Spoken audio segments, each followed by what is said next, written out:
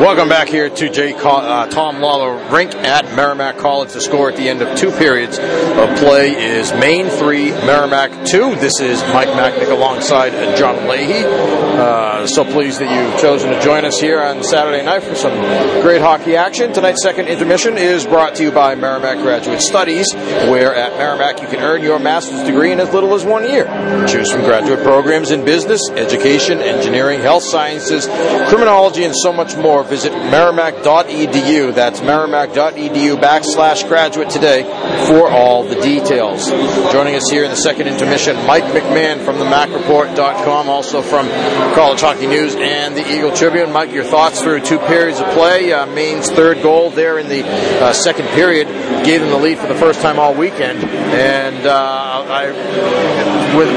despite the fact that it's just a 1-goal game here, it almost feels, especially with that second period, like it's more than that. Maine really seems to have taken control of this game.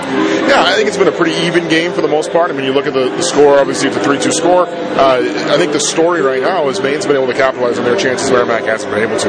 You look at the power plays. I mean, Merrimack has, I think, now 6 when the penalty on the board here is over in the third period. That'll be 6 power plays over the course of the game, and I think it's got no goals, right? I think everything's coming. The first one. Oh, the first one. Sorry, that's right. The first one. I think that's been the only power play goal of the weekend for both teams. Almost every other goal in this series has come in even strength. So that's been the big story, I think, is that Maine's has had opportunities and has capitalized on them, even if it hasn't been on the power play. The opportunities they've had at even strength, and they've carried the play. They've obviously been able to convert on 3 goals here in this game through 2 periods, and Merrimack has had plenty of chances. When you have 6 power plays through 2 periods, you have plenty of chances. Just haven't been able to pull the trigger yet. You talked with Merrimack coach Scott Bork during the week, and he mentioned that Maine was going to be the most physical team they played all year, and they needed to try to at least match that. He felt happy with that last night. You could tell and you talked to them, I talked to them after the game, happy that they had been able to match that. It's interesting, though, and I think the reason why John Leahy and I try to talk with coaches from both clubs before the game is different perspective, right? So Maine does have this tradition or this reputation under Red Gendron of being a very physical team, the kind of team that is hard to out-physical effectively. You watch that game last night, and probably you're watching and thinking the same thing I am, which is Merrimack held their own, went toe-to-toe with them. We talked with Red Gendron before the game tonight.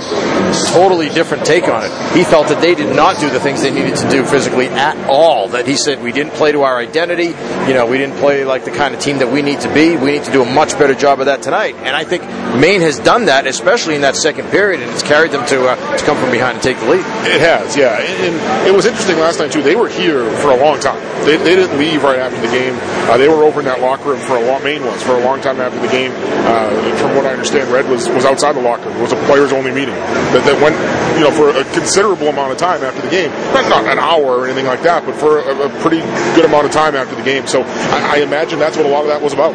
If you think that your team has gotten away from playing to their identity, that's something that your leadership group has to address and fix.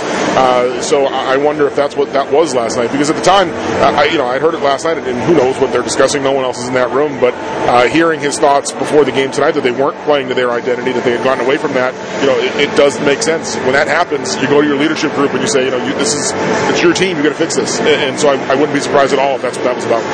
Yeah, and watching the way that it developed in that second period, I mean, I felt like there were times that, Merrimack seems to be doing a decent job of, winning some battles, but then you just watch Maine slowly start to take more and more control of that, and it's really, it's led to an awful lot of the good scoring chances that they've gotten in the game, and especially in that second period. And I thought the goal that they scored, it was the only goal of the period. We have 4 goals in the first period, only 1 in the second, but the Robbins goal there from Westerland.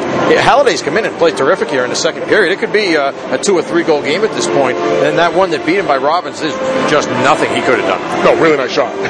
Really nice play. And not a lot of room for Robbins to put that puck either, and he found pretty much the only opening there, because Halliday did a good job getting pretty big, and he was boxing out a lot of the net. He got real big on that play, and Robbins just found that little bit of room, which is all you need to find sometimes. I think too, just kind of in front of the net, I think Maine's done a better job tonight than last night of making things happen in front of the net. And Merrimack hasn't, because Swayman's left some rebounds here. There have been opportunities for them to do things with pucks on second or third chances. They just either haven't been able to get to them, or better yet, I think Maine's done a good job of kind of boxing them out down to the middle of the ice. Again, think of a play in the first period where Chase Graysock had a shot right at the bottom of the left circle that most other nights that's a goal, and I forget who was it that kind of boxed him up, but one of those defenders just kind of got right in his way and boxed him up. He got the shot on net, but it wasn't a real strong shot. Maine's been doing stuff like that all night. That's what I think was missing from their game last night. Yeah, I know what you're talking about. I'm trying to remember who that was too, and it was down the other end here too in the second period that we've seen a lot of that as well. There's been times that Merrimack's been able to get the puck in. They've had bodies there, but Maine's been able to just get a guy in there to get the puck out of the way there. So I think you got to tip your cap to them. You know, the teams have to play to their identity. I certainly think that's true, and Maine being able to do that in the second period has a lot to do with why they have the lead. Now let's talk about also, you had it. Merrimack need to get 3 points this weekend to remain alive in the playoff chase. So if this game even ends up in a tie, which teams have played overtime now, 5 consecutive games going back a couple of years, but they need to win the game tonight, right? So if they don't, there is no way they can make the playoffs, correct? No, there's not. Which is going to be interesting too, because let's say they tie this game in the third period, the game goes to overtime.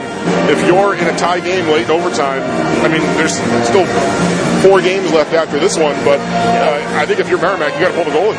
I think it's going to give points to Maine if they get the empty net goal, obviously, but and you might have some confused people in the building that don't know what the playoff situation is for them, but you need a win. So if you're tied and you're in the third period, you're in the overtime period, and there's a minute and a half left, and you have an offensive zone face-off, I think you pull your goalie. So things could get real interesting if they tie it up here.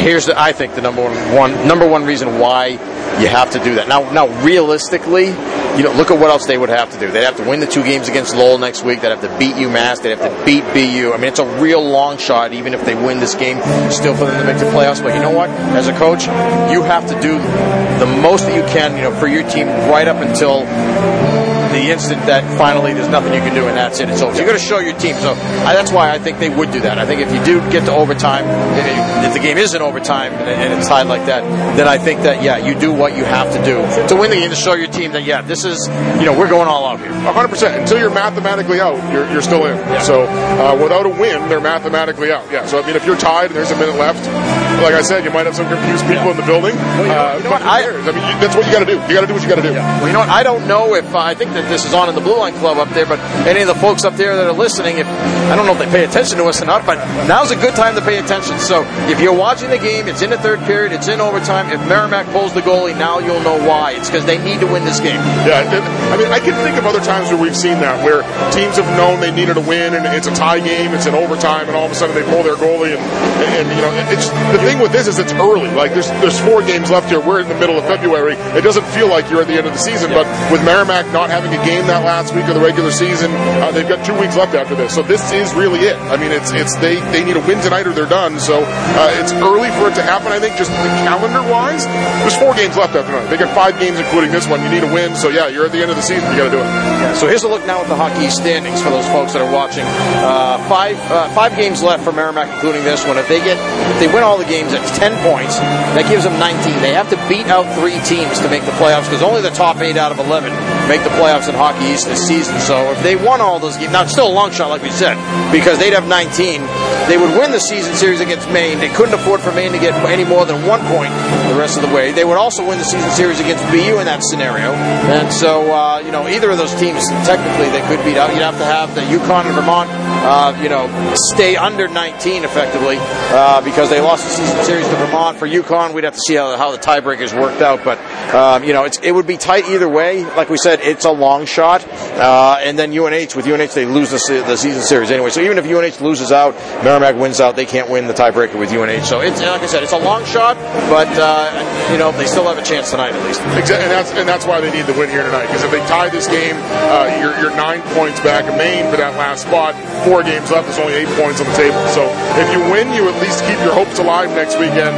With a loss or a tie, you're out. All right, Mike. Thanks a lot. We appreciate it. We'll talk to you again soon, folks. Check out his work, themacreport.com, the Eagle Tribune as well, and also College Hockey News. Thanks, Mike. Thank you. That's Mike McMahon joining our broadcast here. Our guest here in between periods. The score is Maine 3, Merrimack 2. We'll be back with more right after this. This is Warrior Hockey.